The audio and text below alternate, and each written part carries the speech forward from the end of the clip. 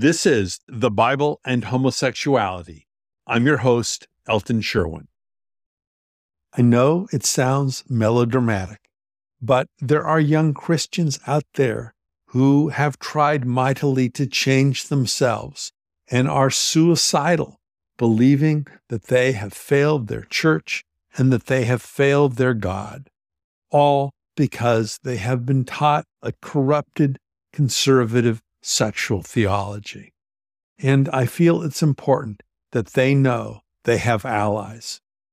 So I would love to recruit you to help spread the word.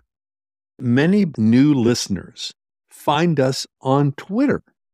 If you have a Twitter account and you are in a place where it is safe to do so, please like or retweet several of my short videos. Search for Elton Sherwin and look for our distinctive cross on a rainbow background. Thank you. Episode 10, My Journey, Sexual Purity, and President Carter on Gay Marriage.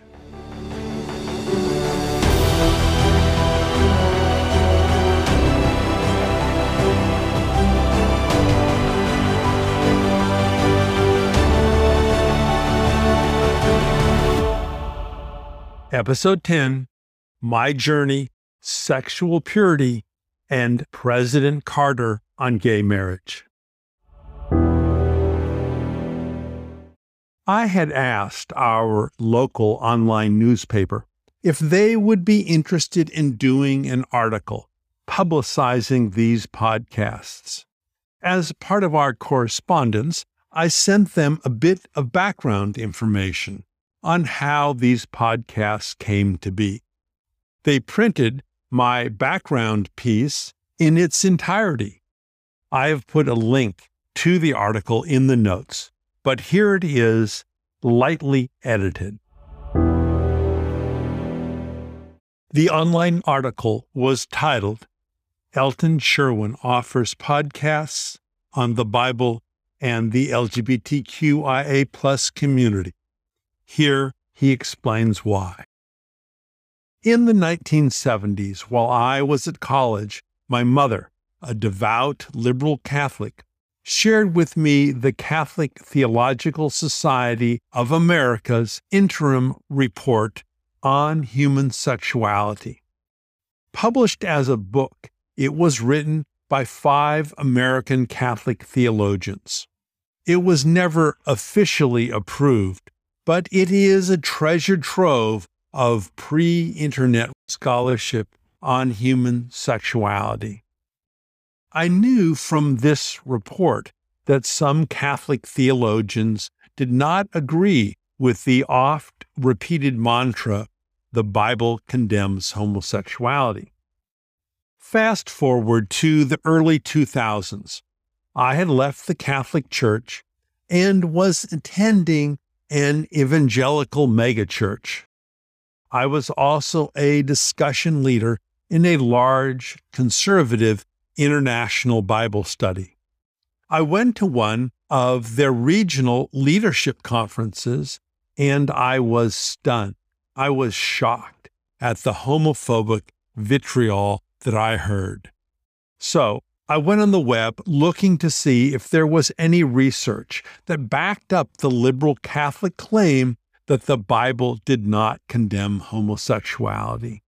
I found a number of well-written articles that laid out this case, and I wrote a 2-page letter to my Bible studies leadership arguing that the biblical case against homosexuality was very murky. And given the shaky and disputed nature of the claim, the Bible condemns all homosexuality, we should stop teaching it. It was certainly not central to Christian doctrine or salvation. Then, when I retired, I looked at this issue again. We were having conversations with our own adult children about our reservations about some of the things, particularly around sexual purity, that they had heard growing up in a non-affirming evangelical megachurch and also while attending and working at various Christian summer camps. I spent the better portion of 2 years developing a 3-part affirming curriculum for high school students and young adults on the Bible and homosexuality. I was partially motivated by the research that showed that regularly attending worship services benefits children, improving grades, reducing drug use, etc. Here is a short excerpt from a 2018 Harvard study. Their research reported that young people who attended weekly religious services or practiced daily prayer or meditation reported greater life satisfaction and positivity in their 20s and were less likely to, subsequently, have depressive symptoms, smoke, use illicit drugs, or have a sexually transmitted infection. Virtually all measures of well-being in children seemed to be improved by regularly attending a religious service. I will include links to this research in the notes. Tragically, there is one exception. LGBTQIA+ children attending non-affirming churches, churches that will not publicly marry same-sex couples. These queer children and young adults attending non-affirming churches were more likely to consider self-harm and commit suicide. The more devout the child, the more likely they were to consider self-harm. The fate of LGBTQIA+ children and young adults is so troubling. When I read the stories of young queer Christians on Twitter and elsewhere, it is heartbreaking. As we started to come out of the pandemic, and as my stroke was behind me, it felt like a good time to try my hand at turning my research into podcasts. I decided to use conservative Bible study techniques, going through the relevant scripture line by line. In these podcasts, I show how very shaky and very muddled the biblical case against homosexuality is. The verses today called the clobber verses do not condemn consensual same-sex relationships. Rather, they condemn abusive sexual practices illegal today. As I was doing research for these podcasts, one surprise was the LGBTQIA+ affirming Bible passages. In some places, the Bible celebrates and honors sexual minorities, promising them a unique and elevated place in God's kingdom. I then ended the online article with this sentence: if these podcasts can prevent one suicide, they will have been worth the effort. Some thoughts on gay marriage and God-honoring sex.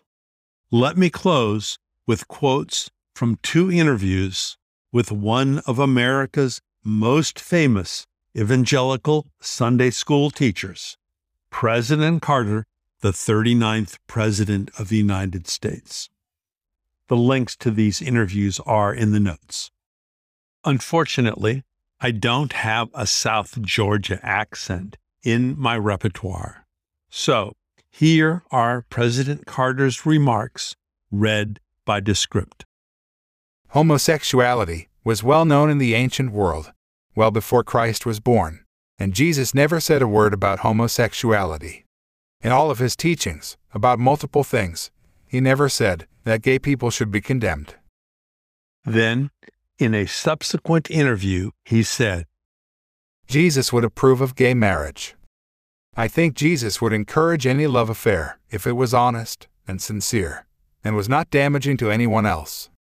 Jesus would encourage any love affair if it was honest and sincere and not damaging to anyone else.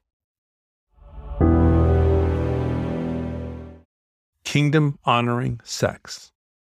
I was recently pulled aside during the coffee hour after church and asked by a young man, "What does godly gay sex look like?"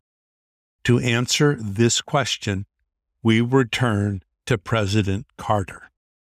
I think Jesus would encourage any love affair if it was honest and sincere and was not damaging to anyone else. Whether you are married or single, straight or gay, or somewhere else in the rainbow, this is a pretty good definition of God-honoring sex. Honest, sincere, and not damaging to anyone else. While the vast majority of young Christians ignore the doctrine of sexual purity, that only kissing and holding hands are allowed before marriage, many Christians, straight and queer, carry great guilt for not living up to this rule, which appears nowhere in the Bible. Following President Carter's more biblically accurate advice of being honest, sincere, and not damaging to anyone else takes considerable knowledge and skill. I fear conservative churches have inadvertently created a sexual Wild West by creating a rule that almost no one can follow and giving no advice on what people should do in the real world. Perhaps I'll do a future podcast series on the Christian alternatives to sexual purity. A brief rant on sexual purity. Most churches send their high school students into the world or off to college, told simply, "Do not have sex until you're married."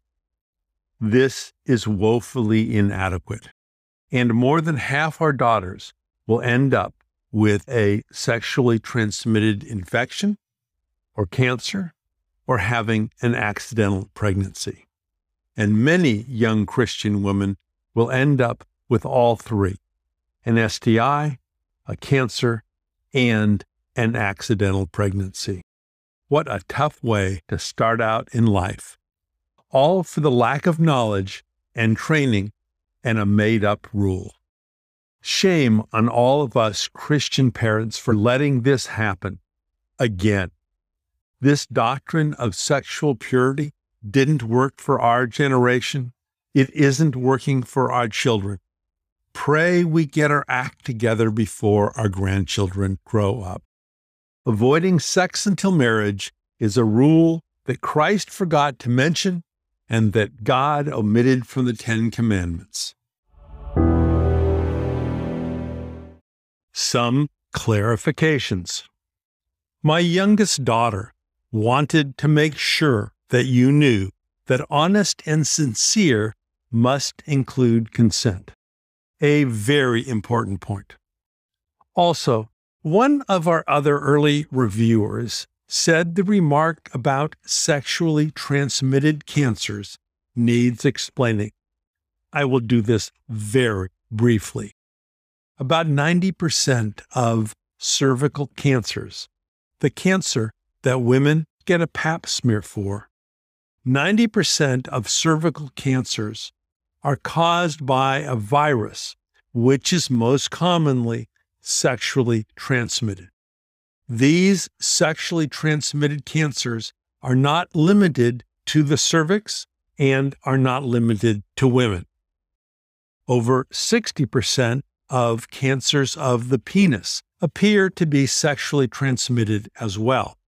There is a vaccine for young men and women called Gardasil, and when combined with safe sex practices, can dramatically reduce a young adult's chance of getting one of these cancers, which take decades to appear. I will include some links in the notes. We've covered a lot of material today, more than I had intended. We give the last word to President Carter. I think Jesus would encourage any love affair if it was honest and sincere and was not damaging to anyone else. Profound remarks from one of America's most thoughtful evangelical Sunday school teachers. Jesus would encourage any love affair if it was honest and sincere and not damaging to anyone else. A lot more coming up. This is Elton Sherwin. Thank you for joining me. Please share this podcast with anyone who struggles with these issues. Until next time.